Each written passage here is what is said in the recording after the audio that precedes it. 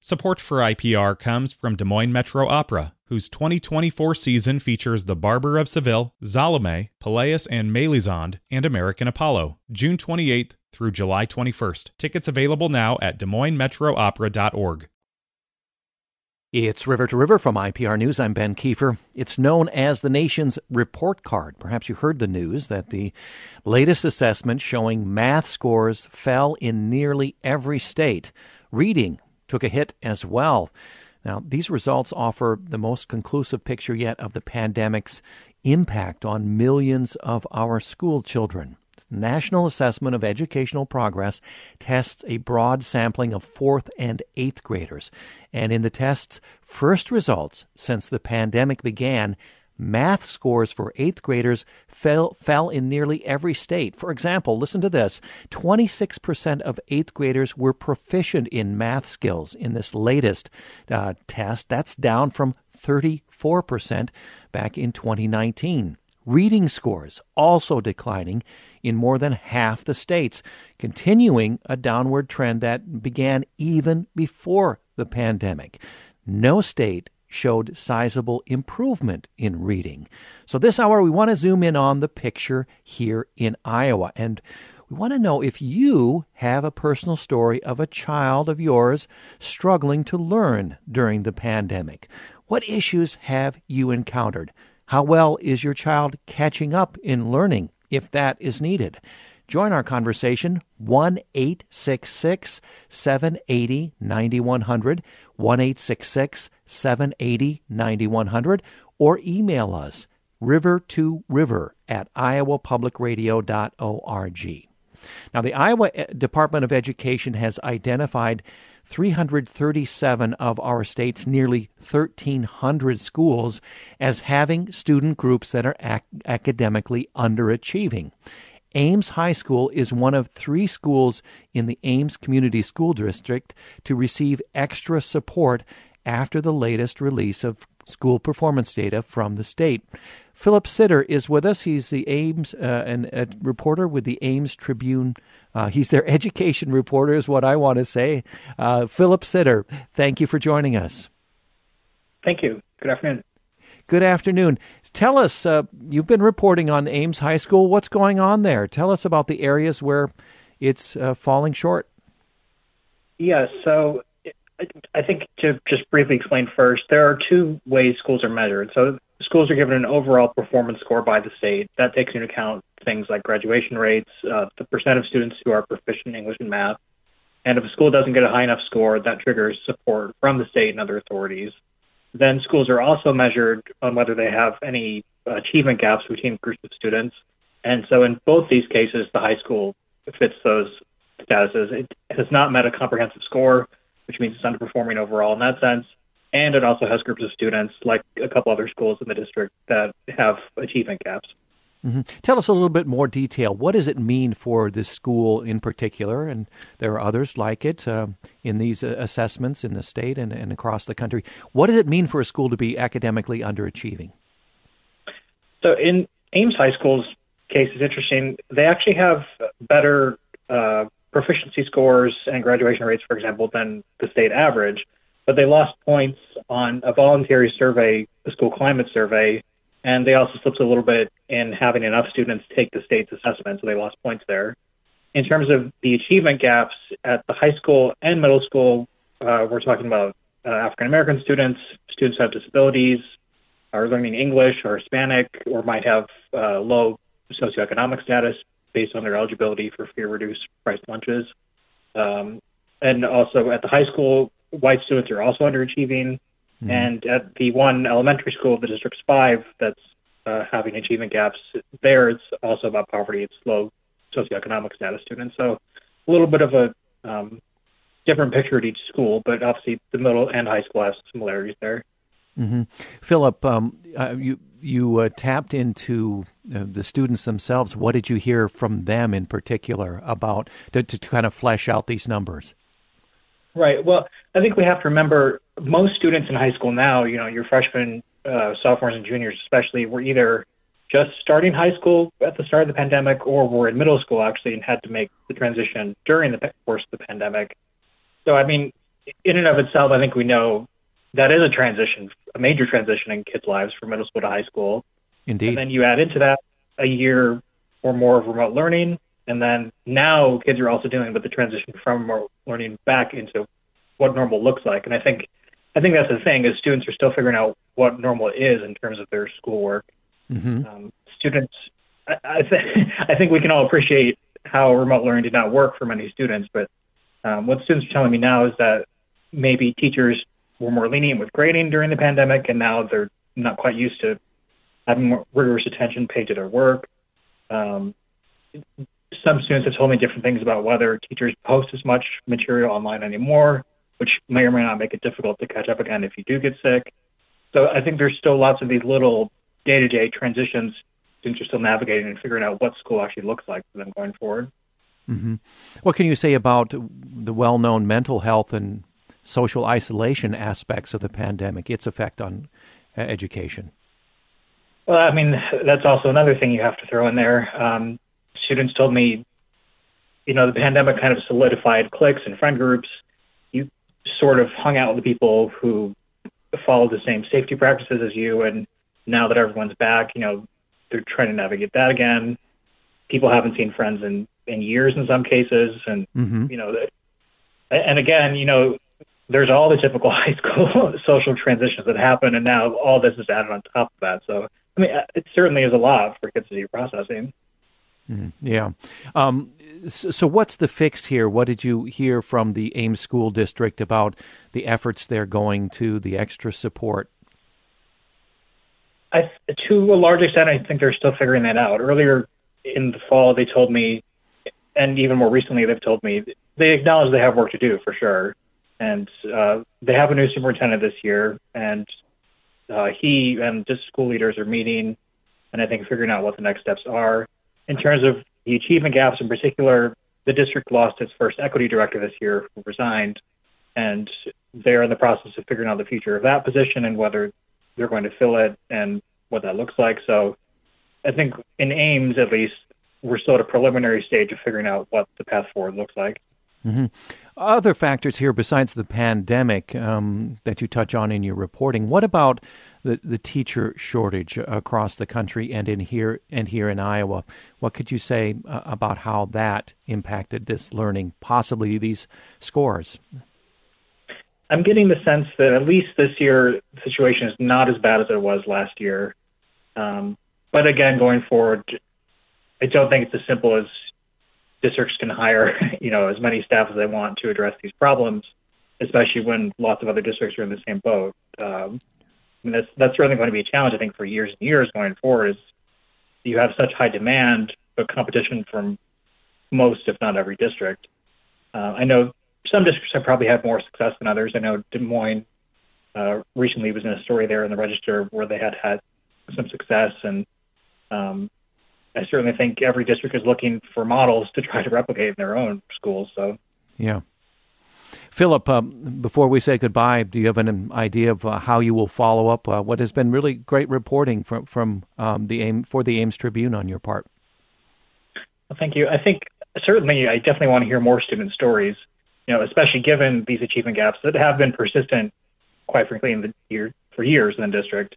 I want to hear from diverse students, and I think we can also say writ large across Iowa and across the country, students who were already disadvantaged before the pandemic are the ones who suffered the most learning losses during the pandemic and after. But I think those are important voices we need to incorporate, parents too, and even teachers. I think teachers are also navigating what normal looks like going forward. So, Philip Sitter, thank you for giving us the picture from Ames. Philip is the Ames Tribune education reporter. Take care. Thank you very much, Philip. Thank you. It's River to River from IPR News. I'm Ben Kiefer. Looking also for your personal story of a child in your family struggling to learn during the pandemic as we explore the drop in math and reading scores across the country and in some places here in Iowa. 1-866-780-9100, River to River at iowapublicradio.org. Let's get the perspective now from Nina Lorimer Easley. She is Assistant Director for Education and Outreach at what is called the Iowa Reading Resource Center, based at the University of Iowa. She's has her expertise in literacy. Nina, welcome to the program. Thank you, Ben. Thank you for having me. You were listening along as I was talking with Philip to get that sort of zoom in on Ames there. Reflect on what we've just heard from Philip about Ames and tie it in with the bigger picture as far as you can tell. Of course. Thank you. I think what Philip was conveying of what they're seeing in Ames regarding the pandemic is it's not unique. We know that students were taken out of a controlled environment and, sent home to such a wide array of variabilities for learning that it's a little bit hard to comprehend what students were trying to overcome, everything from hunger and insecurity to the cat walking across the keyboard. And so, Yes. I think the fact that the pandemic did have an impact isn't necessarily a surprise to anyone. I think that we need to, with high school and junior high, where we're seeing scores that are falling, we need to be looking to curriculum. A lot of what we're looking at from a literacy standpoint are those students that lost some of that foundational literacy time, which isn't necessarily what you would look to for those students that are now in junior high and high school, or in high school since it was 3 years ago. But I think we need to look into curriculum. We need to look into what our plan is now. It happened. We can't make it go away. We can't go back in time. And so I think for us nationally, the conversation needs to be, what's the plan? How do we do a both and? How do we go back and catch material that may have been missed? And how do we go back and catch skills that students may not have internalized if instruction was marginalized? Indeed, that plan going forward is the most important at this point. But I think, Nina, I'd like to understand a little bit more about, it's been a long time since most of us listening have learned how to read. What got interrupted or, the wires crossed or didn't happen during this pandemic, whether it was online learning, and you talked about, you mentioned the variety of learning atmospheres that kids had online, learning from home. What are the fundamentals of reading that didn't go as planned in some cases? Of course. So we know that the best way to teach reading or language skills, when we talk about language skills, we're talking about both reading and writing, right, which are inextricable from each other from an educational standpoint. So we know that explicit and systematic evidence-based instruction is what's going to have the best outcomes for students. And we also know that face-to-face individual instruction is the ideal environment for that. And then classrooms would be kind of second best next to one-to-one instruction. And then when we go to a virtual format, especially a virtual format where we've got a classroom of students that a teacher is doing everything in their power to engage them, but that systematic explicit instruction and being able to read from a student if they are connecting to what you're teaching, if they are internalizing. We know that there's a population of students that are going to learn to read and write fairly easily. They're going to pick it up rather naturally with not near as much instruction. But there's a large population of students out there that really need that explicit instruction, and it's simply difficult to deliver online or virtually, and it's even more difficult to deliver to a group of students, a group of adolescents, online or virtually. So you're talking about something that has to be very explicitly taught. It's typically very hands-on. It's very interactive with a teacher. And you've got a group of kids on Zoom that you're hoping are paying attention. And so there's a lot of space there for, integrity in instruction to be lost. Right, and on Zoom, I've talked with the teachers who had to, teach via Zoom during the pandemic. They have much less control. You see your screen, you see the child. You don't know what else is happening in that home environment. You didn't there, so there could be a lot of problems with online learning. I guess we managed the best we could with the surprise of this pandemic coming on. But I wonder if when we talk about other factors here, is that the only factor? What other factors can you point to? Have we been prior to the pandemic, having any trends that you can point to where this, was part of? Yeah, so we need to be taking a very close look at curriculum and how we're teaching language skills. If we're teaching explicitly and systematically, there's kind of been a tradition over time of bringing lots of assumptions about what kids can do and how they can learn into the classroom. And we're seeing a trend in the nation to kind of turn away from making assumptions to actually making sure that we are seeing evidence that students are learning and making sure that we are working explicitly through the elements of language instruction, one piece at a time, to kind of coin a phrase, to make sure that students are actually internalizing and able to utilize all of the language skills that we're teaching them. So we kind of went through a phase. For example, I like to kind of refer to spelling tests. For a long time, we were having trouble. Kids, we're hearing from educators, our kids can't spell. And so in lots of environments, we took the spelling tests away. And so this sort of acceptance of mediocrity has to go away. If kids aren't passing the spelling test, then we need to look at ourselves and say, we need to change what we're doing and we need to teach them to spell better, rather than taking the spelling test away, if that makes sense. Mm-hmm. And so we need to really take a look at how we're teaching and what we're teaching. And we're starting to see that across the nation more and more. There's a move towards evidence-based instruction in literacy that we're hoping, continues to get legs and change instruction a little bit, so we're not making all the assumptions about what kids are coming to a classroom with. So glad to have with us Nina Lorimer-Easley of the Iowa Reading Resource Center, the University of Iowa. Nina, I believe I may have not had your title exactly correct at the beginning. What is your title at the Iowa Reading Resource Center? So I'm the Assistant Director over Education and Outreach at the IRRC. Okay, very good. Join our conversation, 1-866-780-9100, or email us, river2river@iowapublicradio.org. Joining Nina and myself now, Marcy Propp, Executive Director of Sylvan Learning of Ames. Marcy, welcome to the program. Hello. Thank you. Thank you for having me on.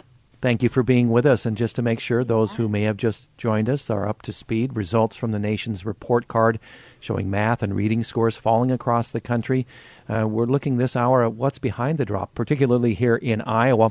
And now, Marcy, with a perspective from a company that you will tell us, Marcy, there's big business now in helping kids catch up, isn't there? Fill in those gaps in learning. What are you seeing in terms of demand? Yeah. So first, I kind of want to go back before the pandemic. I would say that Sylvan definitely was doing a lot of really great things for students that were catching up academically, and even students that were working enrichment programs. So kind of being ahead of the curve and having an advantage in the classroom. So, like everyone that has spoken this morning so far has mentioned, we couldn't prepare for a pandemic. We just did the best that we could. So Sylvan, I would definitely say that when our children were not, after spring break, the longest spring break of our lives, right? Yes. They were not able to go back to the classroom. Our phones started to ring quite a bit. Moms and dads were panicking, of course, because you can't work full time and be a teacher at the same time to your students. And most families have multiple children in different classes, ranging from elementary, middle school to high school. So how do they help their kids and also continue to work a full-time job? Some of them which went home. So try to teach from home and work from home. That is just impossible. So really what we have been seeing from 2020 to current, I would say, I'm just going to touch on elementary. I'll touch on each grade levels, but elementary for sure. For an example, if I have a fourth grade student that comes into Sylvan and we perform our academic assessment for that student, a lot of times what I'm seeing is a fourth grader, they were in first grade, halfway through first grade when the shutdown happened, and that's exactly where they're assessing in their reading skills. So it is very detrimental to our students and their success in reading. And as most might know, third grade is very pivotal because it's the last year that our kids are learning to read. And then that switch happens into fourth grade where you're now reading to learn. So those fourth grade students that are coming in and they've missed those foundational skills, we're really doing our best to build that foundation and help them get caught up to grade level as quickly as possible. Mm-hmm. We have a couple minutes before break, and Nina, we're going to carry you over, and Marcy, you and Nina over into the second half hour. I wanted to have Nina jump in here based on what you just said, Marcy. Nina, does that match up? And this is a critical time, as Marcy just mentioned, the third and fourth grade, isn't it? Yes, absolutely. It is. There's foundational skills. Pre-K through 3, we're seeing foundational skills taught. And in fourth grade, those kids are expected to use those skills and start to, grow their vocabulary, grow their content comprehension skills. That pre-K through 3 is absolutely pivotal timing for literacy instruction. Okay, let's slip in a call before the break. Joe is with us from Waterloo. Joe, we don't have much time, but sure glad to have you on board. What do you have to chip in? Well, thank you. Enjoy the program. So I wonder, is there any concern among educators about the growing use of computers in the classroom in terms of being used for teaching, not learning about how to use computers, but say, for instance, how to learn math or reading skills and that sort of thing? And it just seems to me, and I don't know, but it just seems to me that less interaction between the teacher and the student and more interaction between the teacher, the student, and the computer. Interesting question. Joe in Waterloo. Nina, can you take that one on? I can. So there's a line we have to walk, right? We are trying to prepare kids for professions that don't even exist yet. We don't even know what they are. And we know that those professions, whatever they are, will involve computers. So computers have to be a major part of our learning. But we still have to walk the line of, we know that face-to-face human interaction is hugely important, both for education and for the social emotional well-being of students. So while we can rely on them too much, we also need to be sure that we're integrating computers into our instruction. And computers can be very, very beneficial for students who, don't have access, can't get to school, different things that are happening. So, I would agree that we need to be careful about it. We need to make sure human interaction is still a big part of it. But we also need to embrace technology, and the pandemic fast-forwarded that for us. Yes, we didn't have a choice. No choice there. We leaned on it heavily in all sectors of life, in education, in our work here at Iowa Public Radio, and many other spheres of work. Nina, stay with us. Marcy, stay with us. We'll talk after the break to continue. And Nina, I wanted to get to your excellent point about what we do from this point on. What is the plan going forward, given the lower reading and math scores that have been tested across the country? Join our conversation, 1-866-780-9100, 1-866-780-9100. Ben Kiefer with River to River from IPR News. Back in just a moment. Support for IPR comes from Des Moines Metro Opera, whose 2024 season features The Barber of Seville, Salome, Pelléas and Mélisande, and American Apollo, June 28th through July 21st. Tickets available now at DesMoinesMetroOpera.org. I'm Rachel Martin. You probably know how interview podcasts with famous people usually go. There's a host, a guest, and a light Q&A. But on Wildcard, we have ripped up the typical script. It's a new podcast from NPR where I invite actors, artists, and comedians to play a game using a special deck of cards to talk about some of life's biggest questions. Listen to Wildcard wherever you get your podcasts, only from NPR. And we're back with more of River to River from IPR News. I'm Ben Kiefer, focusing this hour on education. In just a few minutes, we're going to shift gears slightly to talk about learning and our misconceptions about learning that are common among us, and what are the strategies to learn, no matter if you're in school or in college or wherever you are in your life stage. I think some things will surprise you toward the end of the hour when we switch those gears slightly. But right now, let's continue our conversation with the nation's report card showing the latest assessment that math scores, reading, taking a hit Of course, the pandemic being a part of that problem, and we've been discussing that with Nina Lorimer-Easley, Assistant Director for Education and Outreach at the Iowa Reading Resource Center at the University of Iowa. Also, Marcy Propp, Executive Director of Sylvan Learning of Ames. And I wanted to get to you before we talk about what is the way forward. Share an email from one of our listeners, Gary, and Nina, direct this to you for your reaction. Gary writes, I'm a recently retired high school teacher of over 30 years who saw the full impact of the pandemic on my school and would agree that the effect on students was huge in academic and social emotional areas. However, I hope that our efforts to regain our footing as educators also takes into account factors that were in play prior to the pandemic. He goes on, as we attempted to better quantify and account for our efforts as educators, we also started buying into corporate packages, he mentions, that were designed to help educators tick the boxes on the newly designed standards and benchmarks. The explicit instruction that one of your speakers mentions often gets lost in our efforts to, quote, follow the program that these canned packages force us into. And he finishes by saying, my school district and many others have purchased at great expense packages that distance teachers from the material and the students. I believe that this is another factor in lower student achievement. There is a great reliance on computers that exacerbates this distance. Nina, what do you think of that assessment by Gary, a retired high school teacher? I would consider it fairly accurate. I mean, there are lots of packages, there are lots of curriculum that can be discussed, but schools are put under a lot of pressure to meet benchmarks, to create outcomes, and they're not always given all of the tools that they need to really discern what's going to get them where they need to be.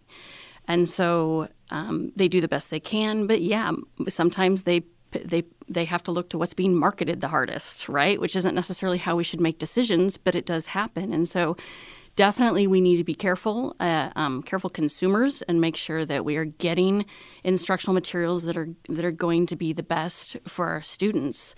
I think what he's saying is very true, and we need to continue to educate people, educate educators. We need to lean hard into science and evidence of what is good learning. And what it takes to be an excellent teacher. So, we need to be very careful consumers. All right. Nina, you and Marcy, I'd like your final thoughts here before we say goodbye for this edition. Marcy, to you first. High demand there. Tell us, how much higher demand have there been for your services? I guess I don't know how long Sylvan Learning of Ames has been around. We've been around for quite some time. I would say our demand is, about 50%. So a lot of great things as far as the evidence-based learning. That's what Sylvan can provide, and our really hardworking teachers that are not able to give students that one-on-one attention. Sylvan can provide that. I love talking about inspiring great teachers.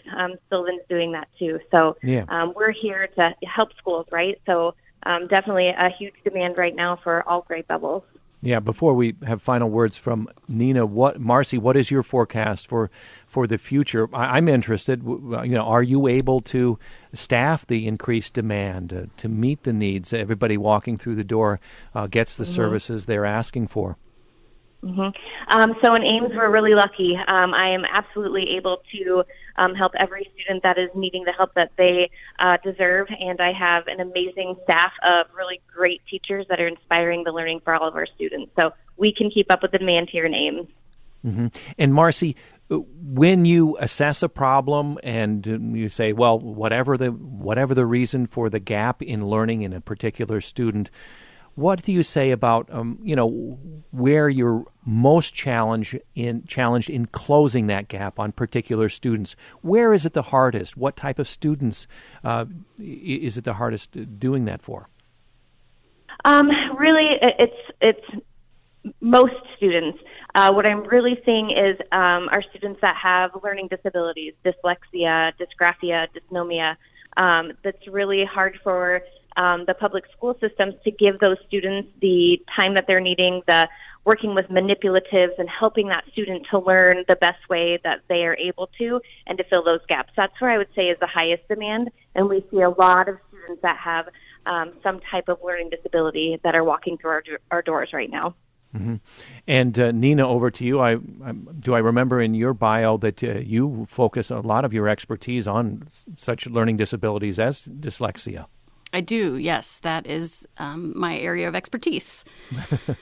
and so wrap this up for us. We wanted to talk about the plan going forward.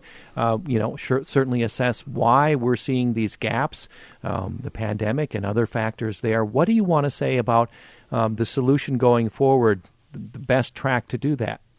Well, I think first and foremost, the best track is action, right? What we don't want to have happen is 6 years from now having a conversation about the disproportionate number of high schoolers who aren't reading and comprehending, and look back on it and say, well, they were kids of the pandemic. We have to interrupt that mediocrity before it happens.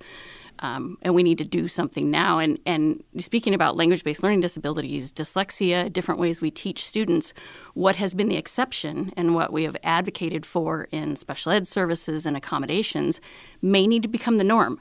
We have to find a way to deliver high-level core classroom content to students who, if they were pre-K through 3 during the pandemic, may not be able to read and comprehend that content. And we have to support teachers in that process while we also figure out how to teach that core content. Private tutors, interventions, those are all good, but we can't intervene our way out of this. We have to address what we're teaching and how we're teaching in the core. I've talked to teachers who they know 80% of their fourth graders can't read classroom content. But in fourth grade, we're no longer supposed to be teaching reading per se. So many of them close their doors and do it unknown. Many of them have to go forward through content knowing that a large percentage of their students right now in fourth and fifth grade can't handle classroom content. And so there's kind of a saying we use all the time in education that is know better, do better. And we know better, but it's a big system, and doing better will be hard, but we have to meet the challenge. Mm-hmm.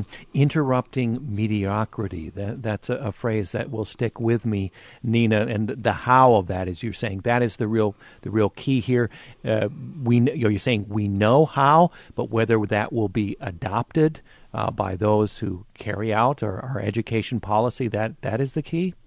Yeah, we know how. We've known how, for years, to get content to students who can't necessarily read or comprehend that content is very doable. Speaking to you, Ben, you're on radio, right? I'm not reading anything you're saying, but I'm comprehending it just fine. Yeah. So we have to divide the constructs for a while. And if we have students who didn't get that foundational literacy training, then we have computers, we have YouTube, we have movies, we have teachers who can teach, get that content across. But circle back around, figure out what they missed in foundational literacy skills and teach it systematically and explicitly. And as you describe this track, this best way forward, Nina, what do you see as the greatest obstacles on that track preventing the progress as you'd like to see? I think there's lots of districts in the state that don't have appropriate curriculum to know exactly where a student is struggling. Many of our traditional curriculum have been so generalized that they weren't able to pick up on the specific skill that a student is lacking. So I think that will be problematic. I also think just sort of the general approach. Oftentimes people think that what a student can read and comprehend, we just sort of assimilate that into one thing. And separating those two constructs is kind of going to be new territory for us, but it's got to happen. Yeah. So interesting, and thank you for giving us an overview on your thoughts. Nina Lorimer-Easley, Assistant Director for Education and Outreach at the Iowa Reading Resource Center at the University of Iowa. Nina, thank you. Thank you for having me, Ben. And Marcy Propp, Executive Director of Sylvan Learning of Ames. Marcy, thank you. Good luck filling in the gaps there and for your perspective from Ames today. Thank you. Thanks so much. It was a pleasure. It's River to River from IPR News. Well, let's broaden this out a little bit in the final 10 minutes or so of our program on learning, not just focusing on schools, but learning that we do throughout our lives, hopefully. And we'll talk now to Shanna Carpenter. Shanna Carpenter, excuse me, Iowa State professor of psychology. Shanna, welcome to the program. I hope I got your first name correct. Excuse me. Yeah, you did. You did. Thanks for having me. Glad to be here. All right. Now, we're talking about whether you're trying to do well on a test or perhaps learn a skill, a new hobby, perhaps. You have a new study. You're the lead author of this study from ISU that can point the way to success. It's a it's a paper in Nature Reviews of Psychology that examined more than 100 years of research on learning. Tell us what you set out to do in this study before we get to what you discovered. Yeah, well, this is a study that's designed to tell the world, particularly folks interested in education, about how people learn effectively. And you mentioned 100 years of research. The science is not particularly new in that the strategies that lead to successful learning we've actually known about for a long time. There are some really interesting reasons why these strategies are not used widely and why they're sometimes not widely known or understood. This is a project, like I say, designed to reinforce knowledge of how learning works, how we can do it effectively, and how to reach audiences that have investments in why people learn, how people learn, and how to implement these things in the classroom, in the workplace, in situations where effective learning is very important. And that was our goal of this. We wrote this article in a way that is hopefully accessible to folks who are interested in learning and how to improve it. Okay, so whatever we want to learn, spacing and retrieval, that is something we should take away. We can hold on to that after this conversation is over. Shanna, what does that mean, these two strategies combined? Right. So retrieval, I'll start with that one because it's very simple. This is a strategy that I think some folks or many folks are quite aware of, where the best way to know if you know something is to try to see if you know it. And that sounds almost obvious, but everybody's had the experience where they've studied for something, they've learned something, they've worked hard, they go in to take an exam, and they have that moment of terrible confrontation, of realizing they didn't know the stuff as well as they thought they would. So there's nothing like a retrieval opportunity, which is what an exam is, to reveal to you your state of your knowledge on something. Now, what retrieval practice is just taking that experience and using it as a practice opportunity. So instead of the high-stakes exam that's going to have major consequences for a student, retrieval practice is just simply practicing to retrieve the stuff that you're learning.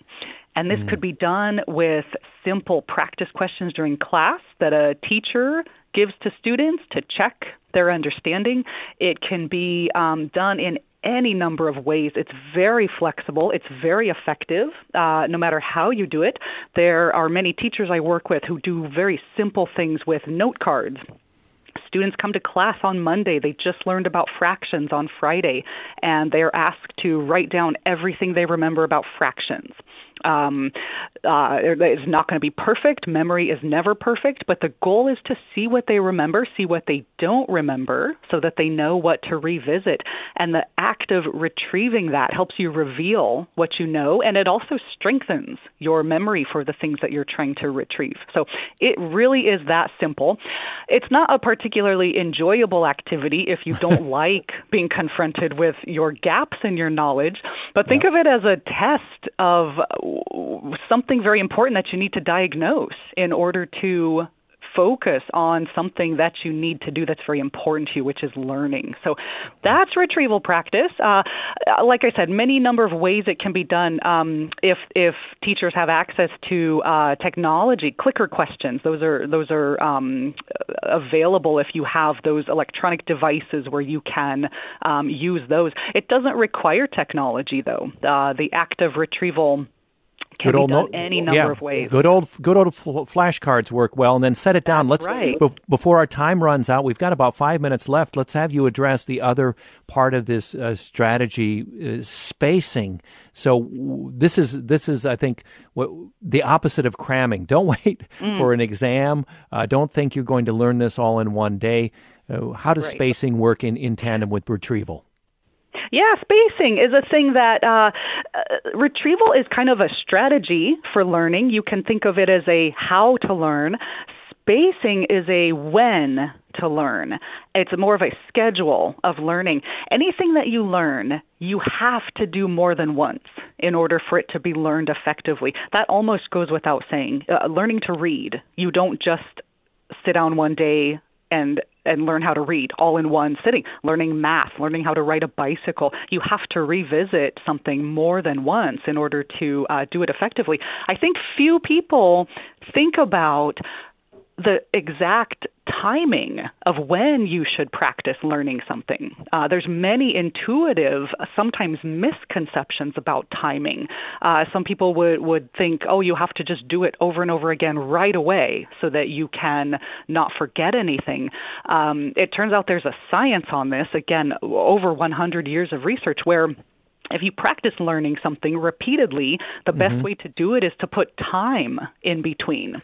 You practice learning something one day for a set amount of time, say 1 hour, 2 hours, lay it aside for 2 days, and then come back to it. Practice again, rinse and repeat. Much more effective than doing a longer session of learning that's more time concentrated into less distributed fashion. And the effects on that are quite substantial.